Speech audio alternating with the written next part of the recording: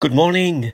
I trust that you've all had a good Christmas as we celebrated the birth of Jesus by reading the scriptures and singing the carols. And I know that it's been difficult. It's been a difficult year due to the problems with the COVID-19. And we have missed meeting together in our usual way. And as I was thinking of this, I thought of the many things that happen to us as we go through life and the things that bring about potential changes.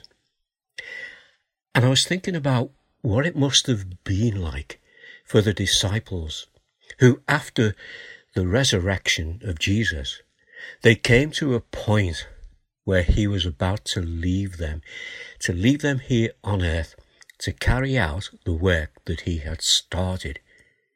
But he was now leaving them, and he was leaving them to carry on, as it were, without him.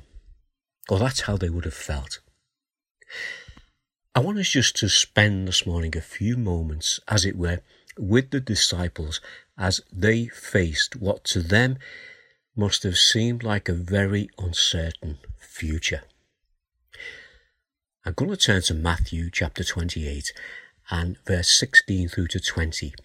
And just for this morning, for these few moments, to encourage us, I want us to walk through this passage together. This is how the first part reads. Then the 11 disciples went to Galilee, to the mountain where Jesus had told them to go. Right, so Jesus had told them to go to a certain place. They knew that they would meet him there. I wonder what was going through their minds at that point. Probably many uncertainties. And then we read on. When they saw him, they worshipped him, but some doubted. Let's just think about that for a moment. They were full of love for him. But as well as that, it appears that they had many doubts about what was going to happen in the future. I think we can relate to that feeling, can't we, in our present situation today. But we read on, in verse 18, Then Jesus came to them and said, so let's stop for a moment. Jesus is about to speak, and they are going to listen. This is what he said. All authority in heaven and on earth has been given to me. So right away, he's reminding them of who he is.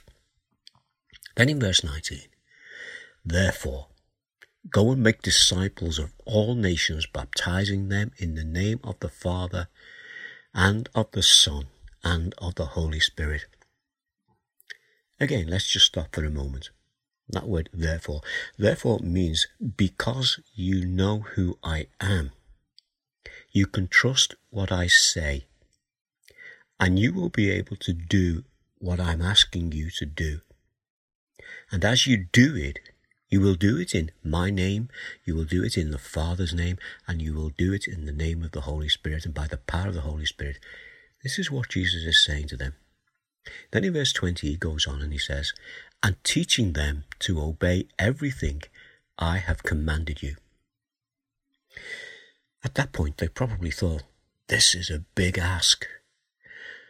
We're going to have to make disciples of all nations and baptizing them and teaching as well. How can we possibly do this without you, Jesus? These are probably the thoughts going through their minds. And Jesus knew that. So this is the bit which is great. This is the answer that he gave to them, the answer that would remove all their doubts, all their fears, and that they would take with them into the future. And he said, and surely I am with you always, to the very end of the age. Isn't that great? That's the promise to us. As we go forward into the future, we're not alone. Jesus is with us. And as his disciples were called to follow, so we are called to follow. And to follow during the bad times and the good times. And then we'll follow into the best times when we are with him in glory. And when I was thinking of this, I was thinking of an hymn, an old hymn. It's by a chap called William Orcutt Cushing, and he wrote it way back in 1878. Let me, just as we finish this little time together, let me just share these words with you. I won't say the full hymn or the full verses, but I'll give you the content of the verses. And maybe, if you don't know the hymn, you can look it up on Google. Follow, I will follow Jesus. That's what it's called. And this is what part of that hymn says. Where the flowers are blooming and the sweet waters flow. So in the hymn, that's speaking about the good times. And in the good times, we will follow Jesus. Then the hymn goes on. There's another line. Where the storms are sweeping and the dark waters flow. Well, that's the bad times, and to some extent, we're going through the bad times now with this COVID situation. But then the hymn goes on. Close beside my Saviour will my soul ever keep. He will lead me safely in the path that he has trod, up to where they gather on the hills of God. Everywhere he leads me, I will follow on. A few things to encourage us this morning. The disciples did.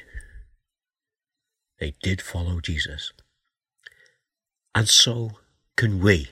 And we will follow Jesus. And we'll take those words with us. Surely I am with you always to the very end of the age. Let's just pray. Father, we thank you for this Christmas time, this time of refreshing and this time of joy. And now as we move away into the future, not knowing what the future will hold, but knowing that if we follow you, you are by our side. You are with us. I am with you always. They're your words. To the very end of the age, and that is the promise. Now, Father, we thank you for that promise as we go forward, and in the name of Jesus, we ask your blessing upon us now, in his precious name. Amen. Well, it's good to be back with you for these short times, and I hope to be back with you again tomorrow, and let's go forward together. And let's go forward with Jesus. Take care. Have a blessed day. And may God bless you. Bye now.